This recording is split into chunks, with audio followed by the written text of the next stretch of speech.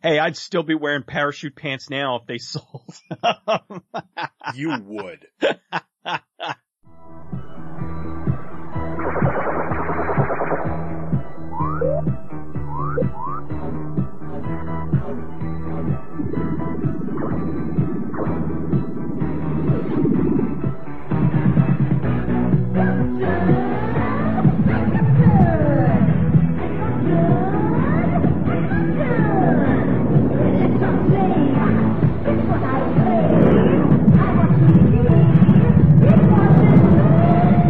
Radiodrome. Welcome to a severely dated episode of Radiodrome. I am Josh Hadley. With me, as always, is the one, the only, he's been programmed into 50 different Hookerbot bodies, Cecil T. Robot. Wait, now I'm Hookerbots? When the hell did that happen? Come on, live a little. Apparently I've been living a lot. That's why we upload your personality, so people can have sex with you without you having to actually have sex with them. It's kind of a win-win. It's a lose-lose if they have to have sex with me. There you go. Well, if you guys want to have sex with yourselves, I guess, or, fantasy sex or anything, you go to adamandeve.com. Use the promo code DROME, D-R-O-M-E, and you will get 50% off of a single item, 3 free DVDs, a free sex swing, and free US shipping. Just use the promo code DROME at adamandeve.com. That promo never gets old. Tonight I want to talk about last week. Oh, Peter won't be here this week, by the way, guys. He had some personal shit come up that he had to deal with. Last week, Peter brought up, remember when we were talking about The Watcher and he was talking about just how ridiculously dated the forensic technology was? And it's kind of funny how that movie's only from 2000, Cecil, and yet how ridiculously dated it is. Good God. Also 2000. Just go and watch the first season of CSI and you'll go, wow, how dated this is. Yeah, any movie that pontificates computer science. Now, I think in general, I'm willing to give a pass to a lot of movies that are using technology. Like it's in the future and they're trying to, say, oh, this is how but something like The Net, which is a movie that I really enjoy. It's on my list. But they're doing things and I'm like, okay, you can't do this now. Oh yeah, and I loved how 1995, they had basically 2018 levels of technology, and I'm like, first of all, zero 1995 computer is going to be rendering photos like that, or seamless play video. It's like, this is not even stable. Remember, 1995, this was what, QuickTime 2.0? It wasn't even stable at that point. Yeah, it just, Sandra Bullock is just doing all kinds, there were some things where I'm like, all right, cool. They kind of predicted, ordering a pizza right from your computer and doing little things like that. Like there was a point where that was the whole thing where she was doing everything from her house and, none of her neighbors knew who she was. And so when they had her replaced, it was like, they had somebody who kind of looked like her and people were like, yeah, that's probably her, So, it kind of in a way was good. But then there were other things where hackers did this too, where they would put these entire file libraries on a 3.5-inch floppy. Where I'm like, do you realize that's a 1.4 megabyte thing? Where you're barely fitting a text file on there. I actually just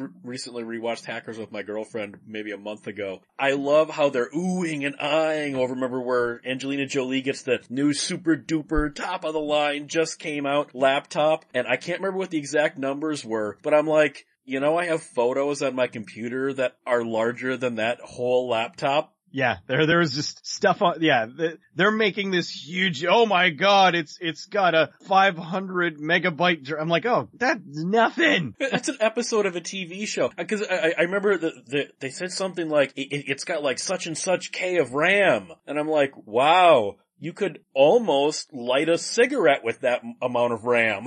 There was, years ago, I had a computer and I wanted to upgrade it. I needed more RAM. I wanted to buy a 600 megabyte stick of RAM. It was $600. So needless to say, I did not buy the 16 megabyte RAM. Now you're getting, I think my system's running 32 gigs of RAM, and I bought them, I bought the sticks, I think I paid $60 a pop. You know, and like, it's so ridiculous. I mean, there are certain things. So technology, I kind of give a certain amount of leeway to, because they have to fudge it a little bit to make it, depending on what the story needs. But there are some times where they just go overboard with it and you're like, all right, this is just hilarious. And the other thing too is cell phones in movies always crack me up. Like, you go back and you watch Lethal Weapon and they've got the brick phone. Like, that to me is just kind of a sign of the times. That's not, like, I'm like, okay, that's fine. You know, if they had pulled out some kind of fancy schmancy thing, I'd be like, okay, this didn't exist in the 80s. But because they have the brick, I'm like, all right, it's 1985 or I don't remember what. 1987 if it's Lethal 1987 Weapon. Was Lethal Weapon. Okay. But yeah, it cracked me up. It's connected to the car. You know, they can make a call from the car. Can't go anywhere else with it though. In a weird way, that's not as dated to me as, now we'll talk more about the Wishmaster movies in a few weeks when we do a retro, but I just watched Wishmaster 3 and 4 from 2000 and 2001 just last night. It's amazing when she pulls out her flip phone and she's like texting on it, and I'm like, no, you're not. You're not texting like that. Cause remember, that was when you had to, you know, you didn't have the keyboard like options where you'd have to hit 3 numbers to get one letter, and she's a and texting, and I'm like, no, you're not. You're absolutely not doing that. Well, I mean, they saw the future and they managed to kind of do it, but I don't mind them kind of coming to the realization that certain things would be available, you know, that was coming. So, you know, I guess they wanted to do something cool and they did it. And they didn't, but there are other things where they just do stuff and it fails miserably. It's like, okay, this totally does not exist even now. Well, but you also have, I mean, technology is one thing, and we will talk about that a little bit later, but sometimes a movie is dated, one, by when it came out. Now, movies in general are always made of their time. It doesn't matter if it's a sci-fi movie set 4,000 years in the future. It's going to be made with the aesthetics and the ideals of when it's made. Like Dune. I'm not saying Dune is a dated movie, the David Lynch one. It's a very mid-80s movie because of when it was made. Where if even the exact same script, if it were made in 1978, would have been totally different because of the aesthetics of the time and what was going on in the world at the time. So movies are a reflection of their time, even if they're not meant to be. So I have a bunch of movies here I want to talk about that are kind of a weird encapsulation of a very specific moment in time. And that's what I'm talking about for dated. Like Cool as Ice. I know you love it. I don't understand why, but I know you love it. Cool as Ice is almost 1991 in 90 minutes. It's so 1991, it's kind of painful. I don't remember exactly what they said, but RiffTrax did a thing on it, and they were saying, they were trying to say how 1990s this movie was, and they're going down, they're like, this is like playing Pogs while watching Alf while eating a Cool Ranch Dorito. They're going down this list of like 1990s, and it's like, yeah, that, but I mean, for me, yes, it is a bad movie. There's something like, I guess it's Vanilla Ice's charm that really shines through. He makes you want to like it because it's a montage film. He breaks into this girl's room and shoves ice in her mouth while she's sleeping. It's like, it's just so absurd. His buddies, they're a traveling rap band on motorcycles. I don't know. There's something ridiculous about it. It just works. And then they stop at the most 90s hotel of all time. It's not even a hotel. It's these people's house where they happen to, it just so happens to be these two old people that can fix motorcycles, and they live in like Pee-wee's Playhouse. I was gonna say that the place they were staying was like Art Deco threw up all over a bunch of pop 90s art. Oh yeah. I mean, absolutely. It's absurd. But isn't that sort of a very bad idea for filmmaking? You're basically looking at a trend. You know, this movie is not going to have any staying power. Like, okay, Cool as Ice became kind of a cult thing because of how bad it is. You look at the filmmakers, do you think they went into it going, we just need to get it out now, we know this is a fad that's going to be passing? Or do you think that they went, no, this is actually going to become like a certifiable classic in its genre? genre, like those Lambada movies. Remember after Canon broke up and Golan and Globus were fighting with each other and they each made their own Lambada movie? And remember the Lambada was only a thing for like 4 months and they were like, no, we gotta get our Lambada movie out now. They knew they had a limited time to get this out. Like if they had gotten it out faster, it may have been a hit, but by the time they finally got it out, like Vanilla Ice was like no longer popular, and so the movie ended up bombing. They were pushing hard. And I think that that's really what it was. Quality be damned. They wanted to get that Vanilla Ice movie out the door. I think they wrote it in like a weekend or something. It's basically Rebel Without a Cause with rappers. And, they just more like Rebel Without a Clue. Oh, they rushed it out the door. It is what it is. So, I mean, that's why there's really, it's a bunch of music videos strewn together over 90 minutes with this very thin story kind of tying it all along. They knew what they were doing. They were trying to capitalize on the trend. What about when you do that in a way that you know, just based on lead times, production times, even by the time the movie comes out, not only will that trend probably be over, but whatever flash in the pan star you put in it will also be over. Like you pointed out with Cool as Ice, just based on production times, by the time the movie came out, Vanilla Ice was not popular anymore. Or you've got like Dumb and Dumber 2, which, that movie is a train wreck on every level, populating it with like cameos by Honey Boo Boo and her mom. And you're like, oh, that's gonna age just so well, guys. Well, that's the thing that killed me about the original Spider-Man, the Sam Raimi Spider-Man. The movie, I think, was fine on its own, and then for some reason in the middle, there's, Macy Gray, and I'm like, wow. Yeah, she was a thing for like a year. There's no way, I mean, I guarantee you that was pushed on him by Sony, because there's no way Sam Raimi thought, I really want Macy Gray in my movie. Yeah, I need to, I don't know, but I'm willing to bet that Macy Gray, her album was under Sony, and they probably were there was probably something like a give and take where Sam was like, hey, I really want to put this scene in, but I need another $1 million.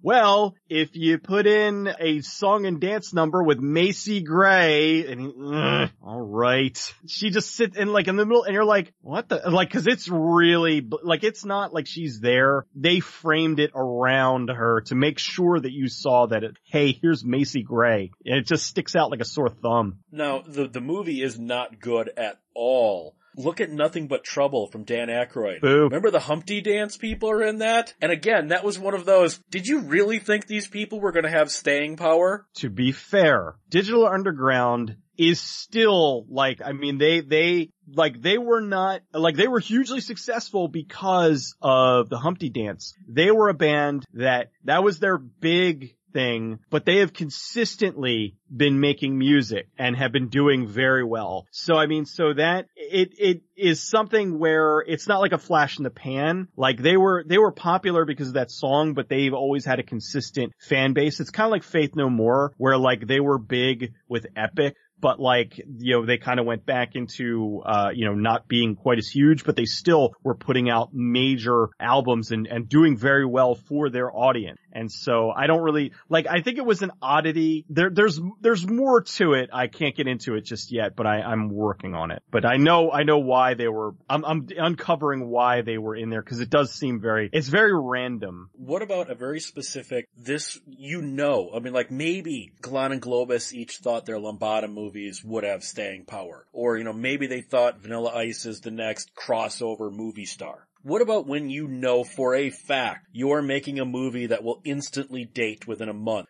Remember maybe halfway through 1999, we had those slew of Y2K movies. Remember, there was a whole bunch, there was 3 TV movies and 4 direct-to-video Y2K movies, and you just have to go, you guys know, as soon as 2000 turns over and nothing bad happens, these movies are nothing but jokes, right? Oh yeah. I think it was Y2Z, where when the year 2000 happened, we got zombies, and I'm like, sure, why not? Why the hell not, right? Why the hell not? I remember one, I want to say it was I know I saw it on the Sci-Fi Channel. It might not have been a Sci-Fi Channel original. This is before they were doing the Asylum schlock. For a Y2K one, where as soon as Y2K flipped over, all of a sudden all the nukes launched by accident. And I'm like, yes, because that's how that works.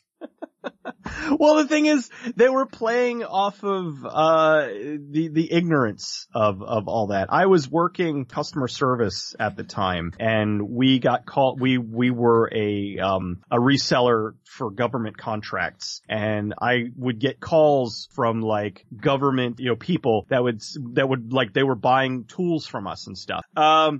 We need, this, and this, and we needed to come with the paperwork showing that it's Y2K compliant. And I'm like, it's a screwdriver! It's not gonna stop working because it's the year 2000. But it's just people, they didn't understand computers and they didn't even know what Y2K was, but the news had trumped it up to that it was gonna be this apocalypse. And really all it was just, yeah, we gotta go in and add some code and everything will be fine. And they did, and nothing happened. I think maybe like a bank maybe like fucked up, played the wrong date on their little LED light out in front of the store, but that's about it. But I'm just saying, when you make a movie like that, it's instantly dated. Well, that was them playing off of the popularity and of that at the time. In that case, is something like Y2K, they knew that they had like a limited time to do this and they wanted to get that out there. They didn't care. I think they were just looking for, okay, let's make this quick, cheap, dirty, get it out the door, make money, and then who gives a crap? They weren't looking to make art. They were looking to make a quick buck. What about when part of the problem is, now obviously let's leave sci-fi out for right now because that's technically, future looking. When you have a movie, like I said, movies are of the time that they're made. Movies that are set contemporarily, and you just load them full of not just flash in the pan kind of stars, but fashion of the time, references of the time, lingo of the time. Lingo and fashion and all that is never lasting. That is never anything written in stone. That just massively dates like the Breakin' movies, most blaxploitation films. Remember Valley Girl? That is one of the most 1983 movies ever made. But see, I love that because you're getting a time capsule. You're getting something that was popular for the time, something that really hit. So, and Valley Girl really isn't a bad movie. I think that... I didn't say it was a bad movie. It's just a horribly dated movie. Yeah, but in that case, I don't see it so much as dated. I see it as the time capsule. I see it as, hey, what was it like back then? Oh, it was like this, and same, totally gag me with a spoon. Well, I know, thing is, that's how some people talked. My sister talked like that and I wanted to throttle her over it. But and I'm like, granted I'm way younger than she is, but you're in Pennsylvania. You're not in the valley. Why are you talking like this? It comes down to that kind of nonsense. I think that, it was a trend and it was popular and it was a thing. Breakin', again, I see it as as the time. And hell, breakdancing was popular enough that they were able to squeeze more than a few breakdancing movies out. So, that had a little bit of staying power. Hell, they're still making the Step Up movies. For the Breakin' movies, I'm not talking so much about the break dancing. I'm talking about that fashion and the lingo. That did not move past about 1985. Hey, I'd still be wearing parachute pants now if they sold. You would. But then you also have stuff, not just the 80s, like the 70s. In a weird way, now obviously there's going to be people that disagree. They're going to say the 80s is the most garish decade, blah, blah, blah, for, pop culture and that. I gotta go the 70s. I think a movie from the 70s that was set in the 70s is instantly dated for the most part. Network is one of the greatest movies I've ever seen in my life. It's not so much like hairstyles and fashion in something like Network, but there are two things that just date that movie to the point where I think modern audiences can't get into the themes and what it's actually trying to say about television and the news, and that is the technology and the fact that 3 networks, no internet, and it was make or break on television. In a weird way, I think to a millennial, that concept is kind of alien in a weird way, isn't it? Yeah. I think that they wouldn't know how to perceive that. And I think too, it's funny when certain movies, they'll kind of do the reverse. There'll be a movie set from the time period, and you'll get somebody now, not necessarily a millennial, but let's just say for sake of, instead of arguing, I only use millennials in the fact that these are people who didn't exist when something like network was relevant. That's not saying a millennial can't appreciate something like network. I'm saying they didn't live through that era the way you and I did. Oh yeah, but I'm saying more, let's say you get somebody who wasn't around at the time and they're watching a movie from the 70s or 80s, and they'll be like, oh god, that didn't, those things weren't around, and there'll be like a telephone, a rotary phone, and they're like, what the hell is that? It's like, that was what we had back then. That existed. That was a real thing, Phones were not always to play Minecraft on. Ugh. But I mean, something like Network, the message that it has and the warning that it gave that we ignored is so powerful. I think more people not only need to see Network, but need to see it for how prophetic and just shockingly bare and down to earth it was in what it was trying. It wasn't trying to be cutesy with the message it was sending about pop culture and the media. And it's a dirty look at what the media became. Strange that message is diluted through, 3/4 inch tapes, and the guy's got on a leisure suit. I don't know. I think that it all depends on whether or not you can take the phone away from them while they're watching the movie. We talked about this off air a while ago, where when I sit down to watch a movie at home, I will take my phone and put it out of reach. And there is I've had people over where it's like, hey, I'll have friends over. Hey, let's watch a movie, and we'll throw the movie on and we'll be watching it. And I'll there's a really awesome part coming up, and I look over, they're on their phone. I'm like, the fuck? Let's play a board game then. Let's do something to get the goddamn phone out of your hand. So I think that kind of comes down to, if you get somebody who is younger or maybe not even interested in this to be able to pay attention to it, they need to be able to, number one, put the phone down. Number two, able to overlook, hey, yeah, people dressed funny back then. You know what's going to happen in 20 years from now? You're going to look back at yourself. You're going to be like, I dressed funny back then, and it's going to be just, you think you're fine, but then you go back and you're like, oh God, I don't even know what those things are called. And this makes me sound like an old person. The people that they get the earplugs put in that stretches out their earlobe. Oh, right. Yeah. I'm like, yeah, you're not going to look back at that when you're 50 and be like, ugh, Well, I mean, okay. As I said earlier in this episode, my girlfriend and I just watched all the Wishmaster movies. I can't remember if it was 3 or 4, but like I said, these are 2000 and 2001 pants that are not quite bell bottoms, but have the giant bottoms. And I'm just like, oh God, that was so 2000. Yeah, although I will say, I kind of was bummed. I really liked those, the girls' jeans that were like the low riders, where they stopped right at the butt crack. And then, which is very 70s in a weird way. It is in a sort of way, but then they brought back the high-waisted mom jeans. And I'm like, why? No one adopt this. We got rid of it. Don't bring it back. Well, in a weird way, Alien is a movie that doesn't really seem like it's 1979. I think Ridley Scott did a fantastic job of making Alien arguably timeless. I mean, yes, it's got that whole analog future thing. You couldn't have avoided that at that point, and I think that gives it a lot of charm. The one thing that screams late 70s to me is when she's getting into the spacesuit and she's got the underwear that doesn't cover the butt crack, and I'm like, oh my God, that is so... I mean, I know you're younger than me, but it's like, yeah, I do remember those from when I was a kid, that's such a late 70s thing, her underwear. Yeah, the underwear was really funny to me. I remember the first time I saw that. You were like, what the hell is that? Is that like some space underwear? Yeah, it's space underwear. I'm like, that thing, that was, and to be perfectly honest, that, to go a little, women back in the 70s didn't really shave down there. So to have underwear that small was pretty risque. So if they would have zoomed the camera around, you would have seen something else going on. You would have seen Sigourney weaving. Yes, Sigourney weaving.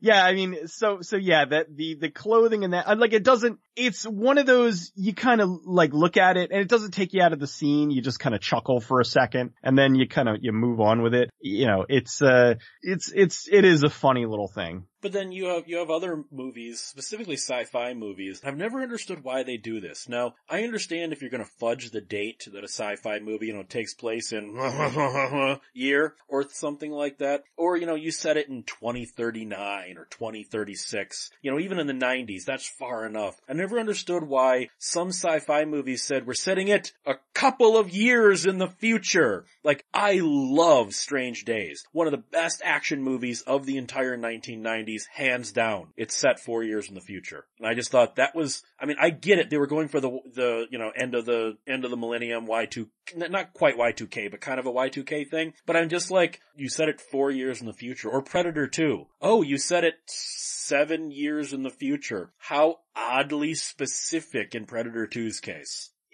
For Strange Days, that was like, I think that was one of the linchpins or whatever it is.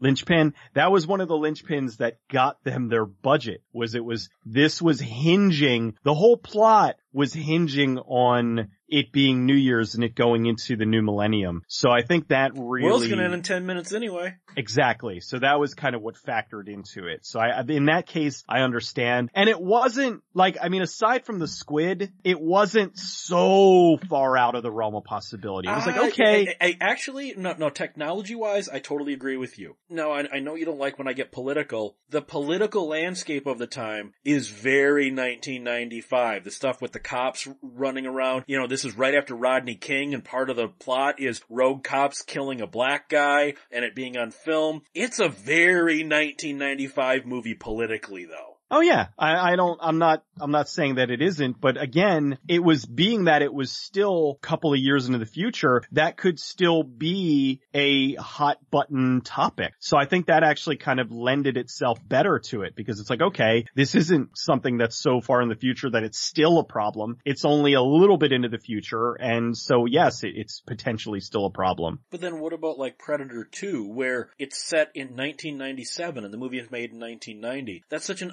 oddly specific, this is 7 years from now.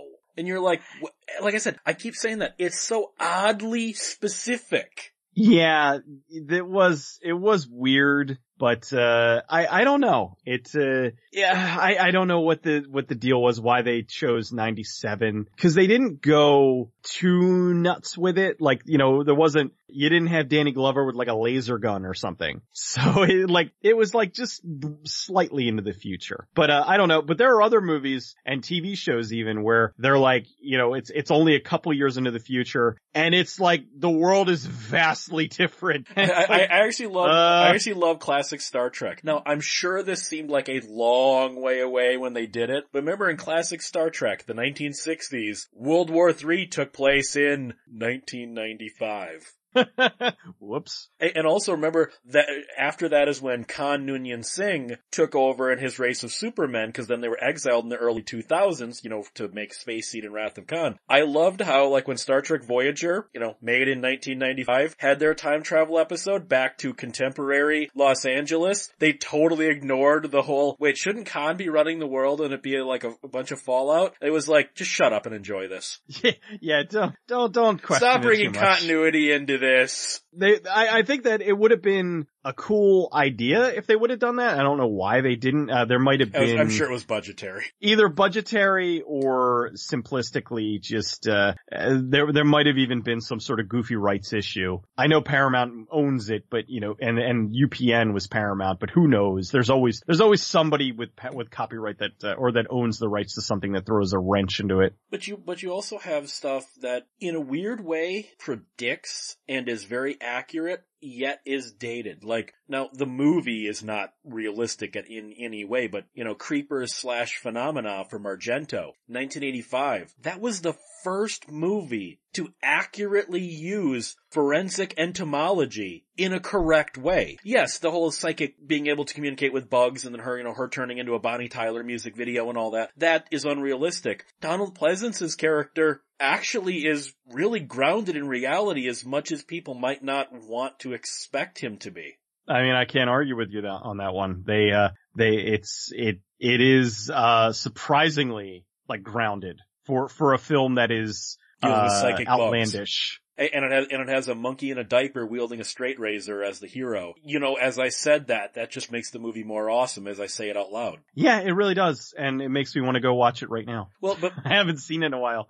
But then you also have something like, you know, Michael Mann's Manhunter, which is a very 80s movie. It's very 80s. And I think in this case, it was intentionally so. Because he went with all that Art Deco architecture and the lighting and, you know, the fact that reel-to-reel films being transferred to VHS is a huge plot point. But also the forensic techniques. Like, remember when they were trying to figure out what was written on that piece of toilet paper that they stole from Lecter's cell when he was trying to communicate with the Tooth Fairy? That was all actual forensic science at the time. And strangely enough, that holds up better than early 2000s CSI stuff, and Manhunter is what inspired Anthony Zuiker to freaking create CSI. I think the thing with CSI is, in order for them to be able to crank out that stuff week after week, they needed to play it up to be goofy, and it really, really felt goofy. I mean, I used to watch like the episodes while I was I was running in the treadmill and the exercise bike and stuff, just to watch something to take your mind off the fact that you're standing or running in one place. I had DVDs and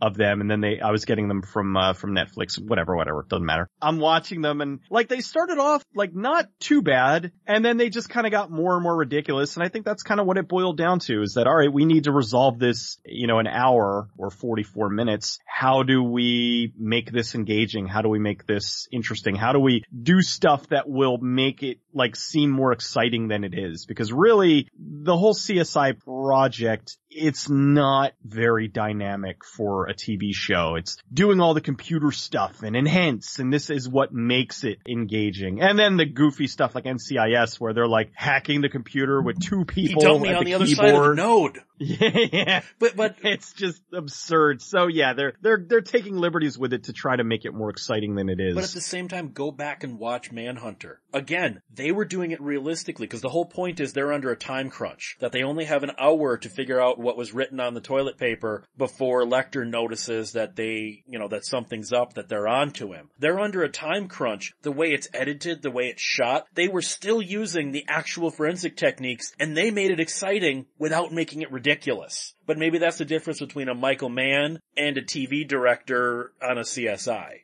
You've got the luxury of being able to just squeeze that in and making it exciting and realistic once. But if they were going to try to do that week after week, it wouldn't work, you know, doing it repeatedly. Doing it realistically is something kind of brought over again from last week.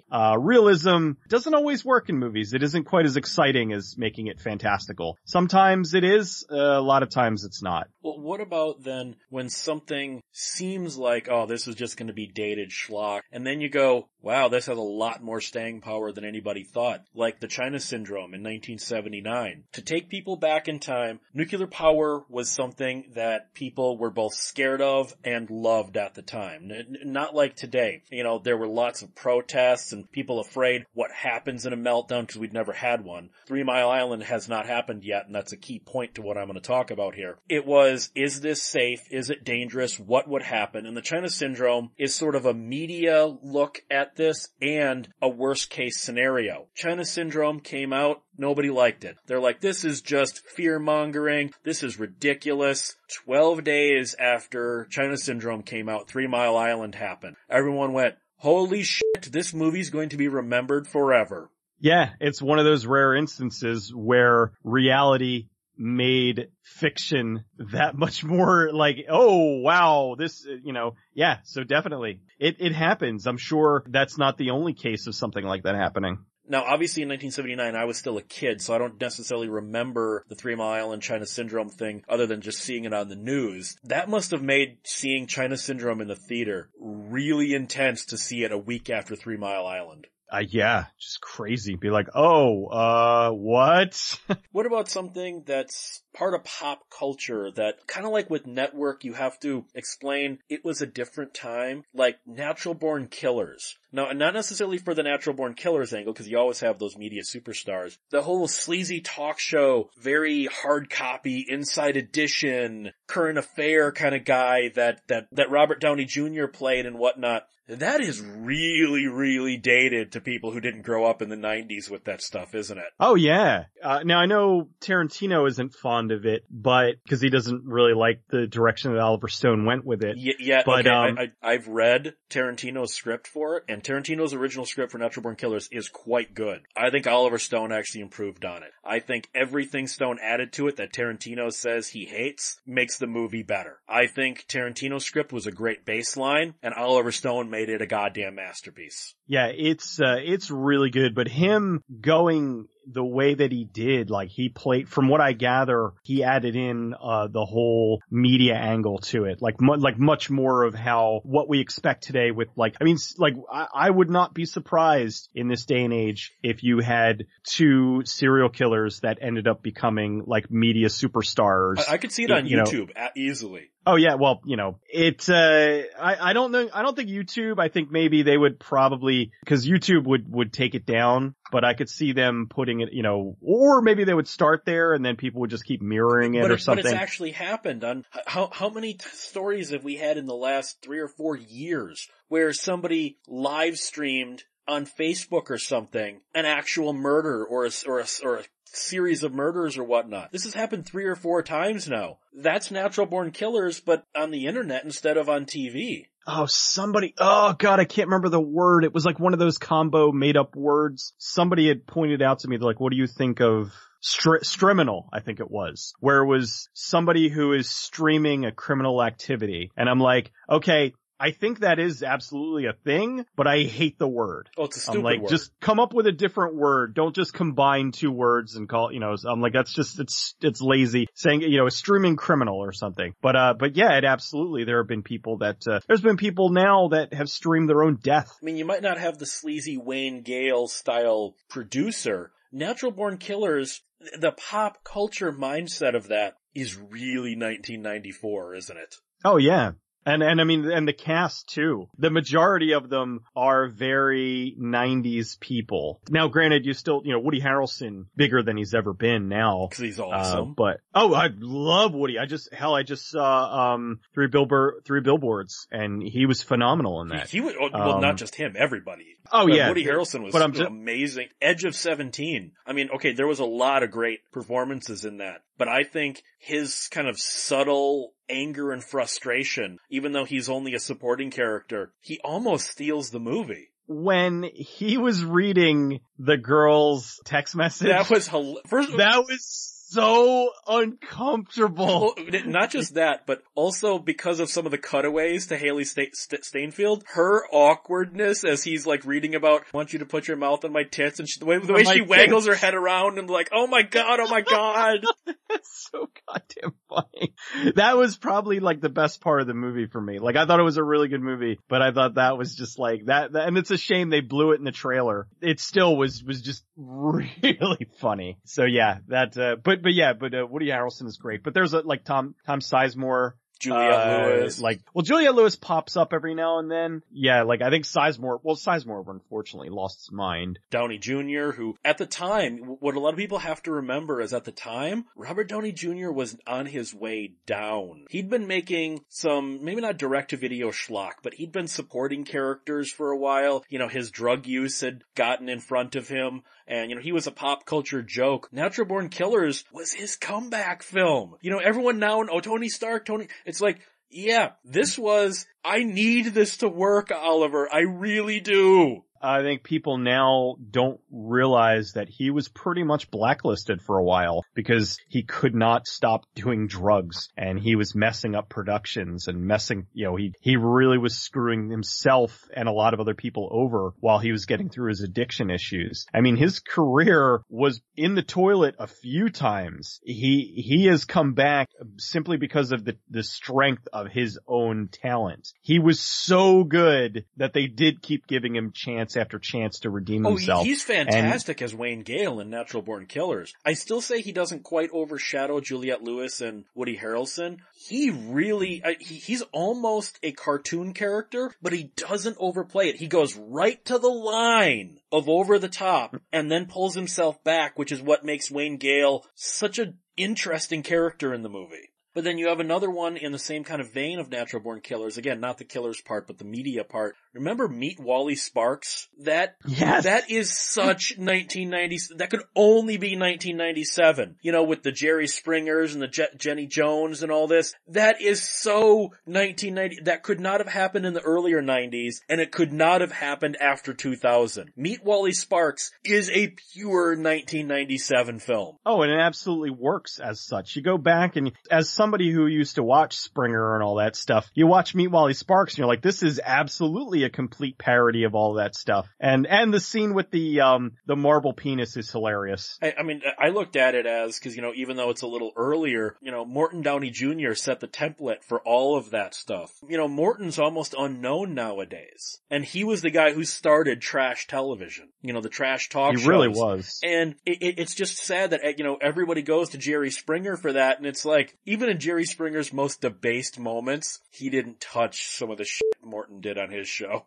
The problem with Morton Downey Jr., unfortunately, was he was so desperate because, you know, ratings were going down that he was trying to create something that he did the swastika thing. Yeah. That just screamed of desperation. And because he got busted, it just completely undid any little bit of credibility that he had left. And unfortunately, that is, if anybody does remember him, that's pretty much all they remember. They don't remember, like, for better or worse, he was the template for the, you know, the screaming trash television, you know, in the afternoon show. Oh, well, his was the evening rather. But at the same time, is it weird or serendipitous that he basically played himself in Predator 2? You know, in the future of 1997. Yeah, that was just him, you know, play what you know. Cause I also remember he was the villain in the third Revenge of the Nerds movie too. Was he? Yeah, God, he was the villain in that. I don't remember it very much. What about something is so dated the movie wasn't good to begin with. You've Got Mail might be the most dated technology movie I've ever seen. Way more than Hackers, way more than The Net, way more than Weird Science. You've Got Mail, again, it wasn't a good movie to begin with, but what the hell? That is so 1998, and that didn't age well at all. Oh, yeah. That's another one that it was capitalizing on what was going on at the time, and it was also capitalizing on we need to get Meg Ryan and Tom Hanks in another movie as quickly as possible. But Sleepless in Seattle wasn't even very good. It doesn't matter. It made a ton of money. You of all people should know that though. That is what drives them to do a lot of this stuff. You think that the majority of people wanted Bad Moms Christmas or whatever the shit that was? No, but the first one made a ton of money, so they figured out a way to do another one quickly. I hate crass consumerism. I hate crass commercialism like that. Movies, you can absolutely be exploitative, you can absolutely make these just because something's hot, but there should be some heart to it. Seriously, You've Got Mail is the most heartless, manufactured, hollow movie I think of the entire 1990s. Ironic considering that it's kind of supposed to be a movie about, you know, the little shop on the corner, the whole, you know, how the conglomerates are putting these other, you know, the old niche out of business. And yet it's full of Starbucks product placement and FedEx and, you know, I love all the product placement in the movie too. Okay, in a way that's kind of like Fight Club preaching the anti-consumerism message while having Pepsi as a sponsor.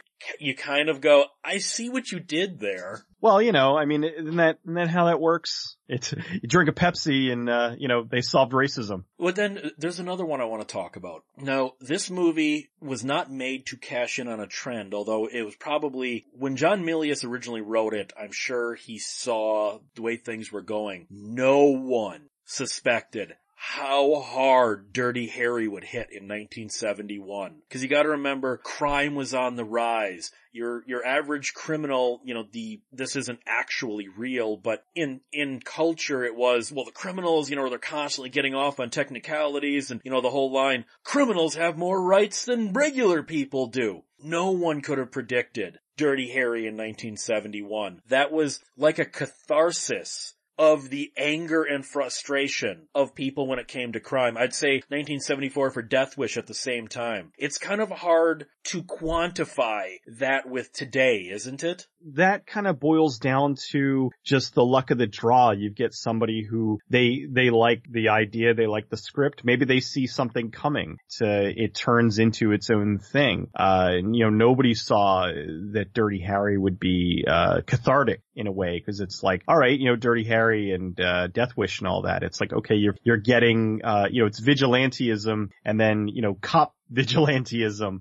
There's something about that, and it just appeals to people in general because they want to see bad people punished. They didn't foresee that coming, and that's kind of the beauty of it. Is if they had seen it coming, there would have been 50 bajillion movies about it. But then in this case, it's like they just did it, and it ended up becoming a hit because it was something that people wanted, and maybe they didn't really know they wanted at the time. Do you think that that's different than 3 years later with Death Wish? I mean, obviously, Dirty Harry is in San Francisco and Death Wish is in New York, so you have different environments, but New York was such a hotbed of crime. Just like you said, Dirty Harry was a catharsis. I think Death Wish kind of was. Death Wish was sort of wish fulfillment in the worst possible way. I don't know. I mean, it's still a movie. So it's like, you want to see the, like, you don't want to see the bad shit happen to the guy. You're like, okay, this happened and he's going to go out there and, bust some heads over it. There is a certain amount of joy over that where you're like, to a certain degree, Falling Down, where initially you're rooting for him. And then over the course of the film, you're like, oh wait, he's the bad guy. Like you turn, and then you realize he finally gets what's coming to him. With Death Wish, you're like, okay, he's out there, bad things have happened to him, and he's gonna get revenge on criminals, on crime. And so there is something cathartic about that, because, you want to get that, yeah, he's killing criminals, but most people aren't going to go out there and just start shooting people. But at the same point with Death Wish, he goes out and takes down all the criminals, doesn't get the people who killed his wife and raped his daughter, though. I think that's actually part of the subtext people don't get. He does all this because he's angry and he's frustrated, but he doesn't get the people he was actually going after. He gets everybody else. That adds the extra sadness into it. What about a movie that's just uncomfortable today? And I can't imagine this movie, I didn't see it in 1980. I didn't see it till years later, so I was too young. What about something like Cruising? That movie is horribly dated to not just the homosexual community, just New York. I mean, that movie, I sat and watched that with a gay friend, and he was like, this movie was made by people who've never actually talked to a gay person, haven't they? You're telling me that you were uncomfortable when the black man with the assless chaps came in and slapped... Okay.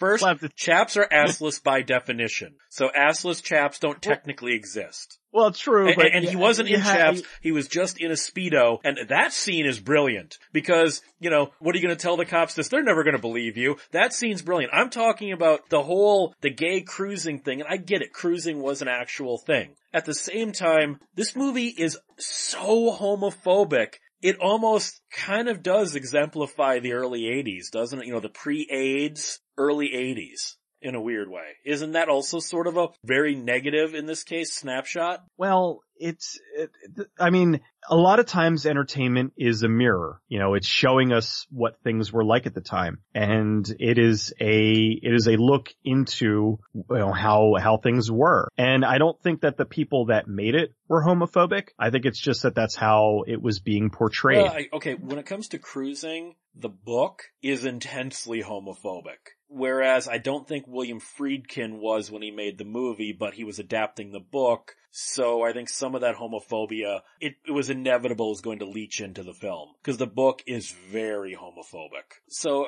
but I mean, something like Cruising, it's almost funny how dated the movie is. And by the way, I will never forgive Powers Booth for his scene. I did not need to know what all those different colored handkerchiefs and back pockets meant. I will never forgive him for that.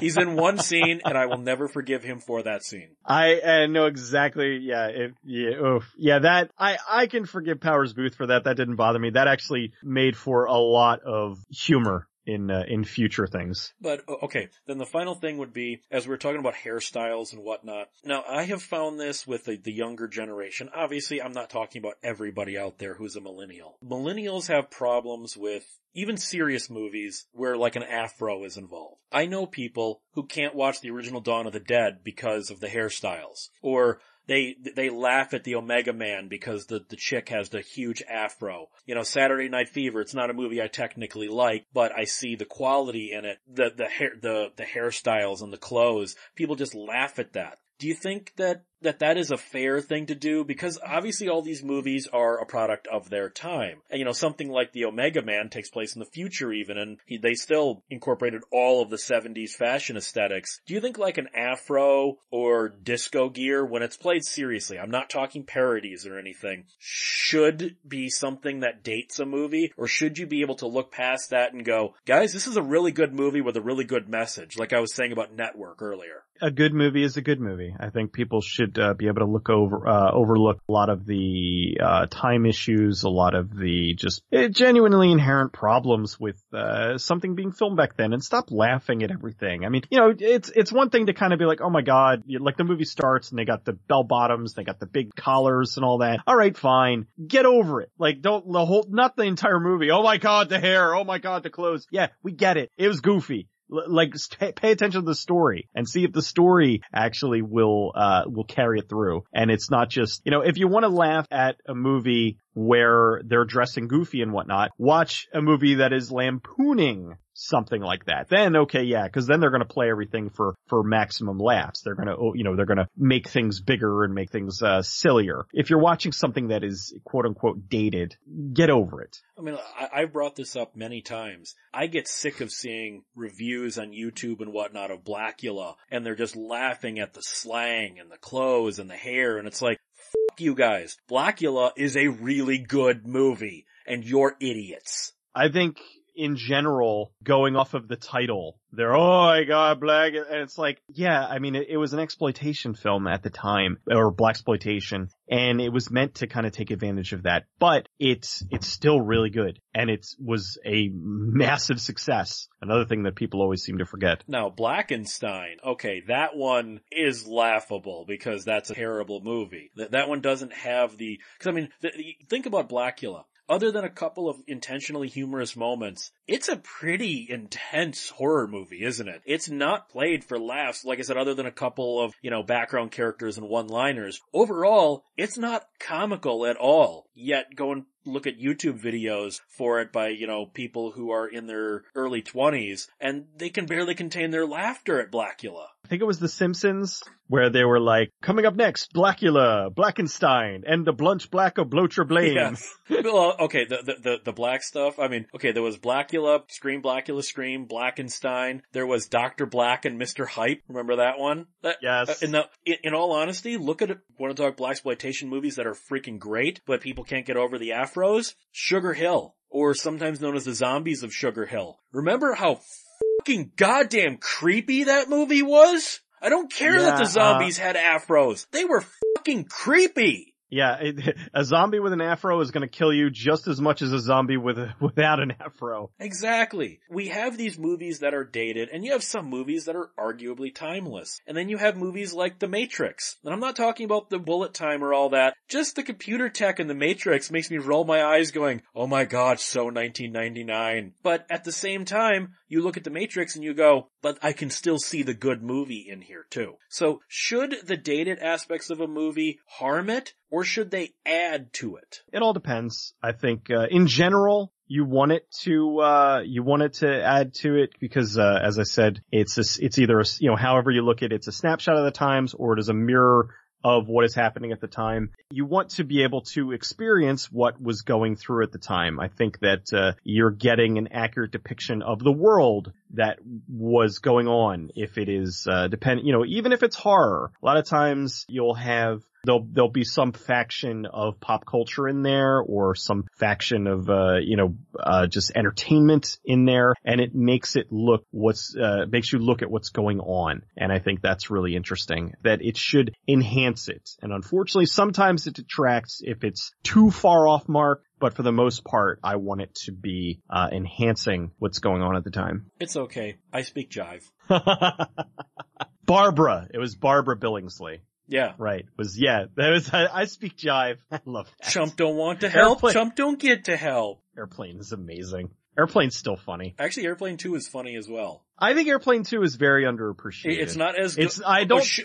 Yeah. The Shatner scenes alone. Yeah, oh yeah. It's not as good as No, Airplane. I agree with that. Still but funny. Airplane 2 is shit on, I think, unfairly, and I think it's as good. It doesn't have the bite.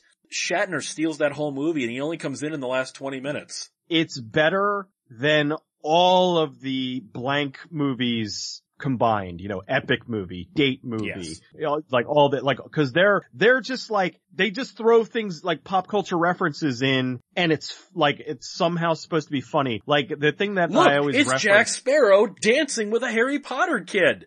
Funny! Yeah, or my go-to, I think it was Date Movie, where they have a guy who looks like Napoleon Dynamite, and he's wearing a shirt that says, "Don't vote for Pedro." I'm like, oh boy, they added the "don't" in there. Oh, comedy. That shit's funny. Idiots. Oh god. At least Airplane, like, they did, some funny, Airplane and Hot Shots. Airplane, Hot Shots, and Top Secret. Naked Gun. They are, Naked Gun, of course. But, yeah. okay, we're not Parodies talking about done those though. right. We're not talking about parodies. those. But anyway, So, yes. to wrap up, they're wonderful. I think a movie's message and quality should shine through. Like, Network is a movie I think anyone who is interested in the news, television, or even now the internet should see. For years, George Clooney has been trying to do a remake of Network. And this is one case where I don't necessarily think it's a bad idea, because Network is dated. We can't deny that. But its message, if you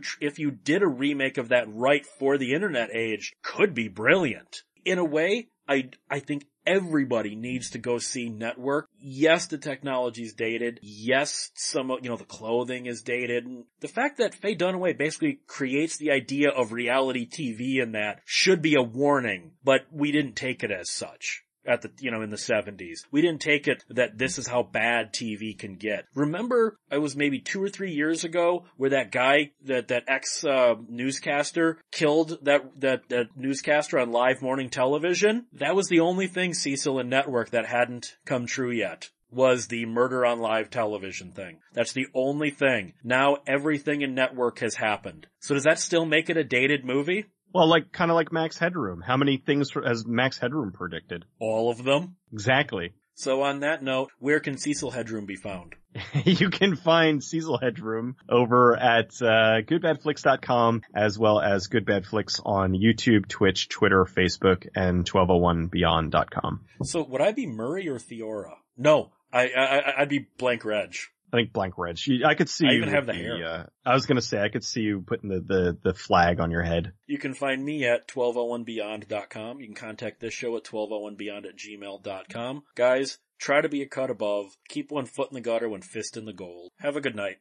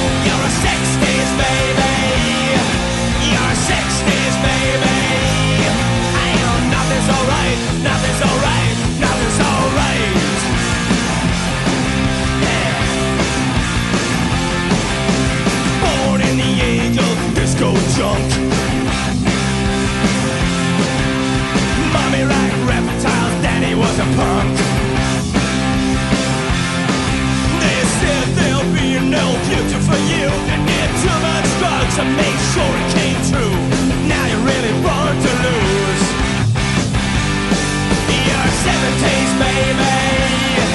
You're a 70s baby. You're a 70s baby. And nothing's alright, nothing's alright, nothing's alright.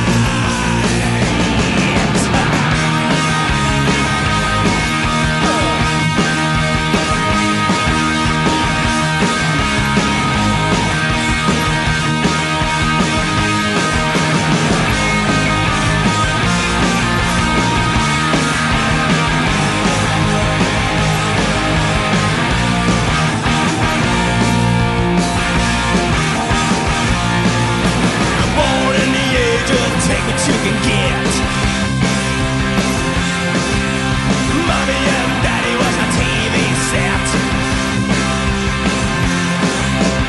All they left, did you remember them by?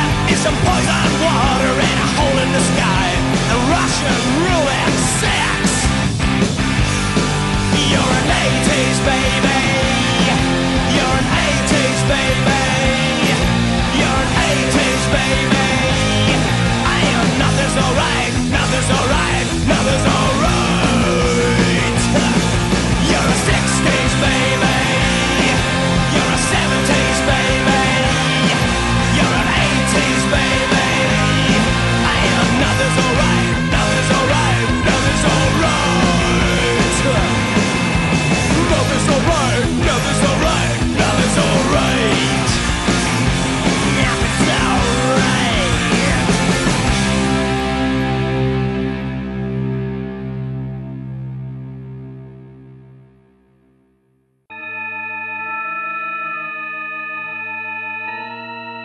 Radiodrome is a 1201 Beyond production. Find it and other great content at 1201beyond.com.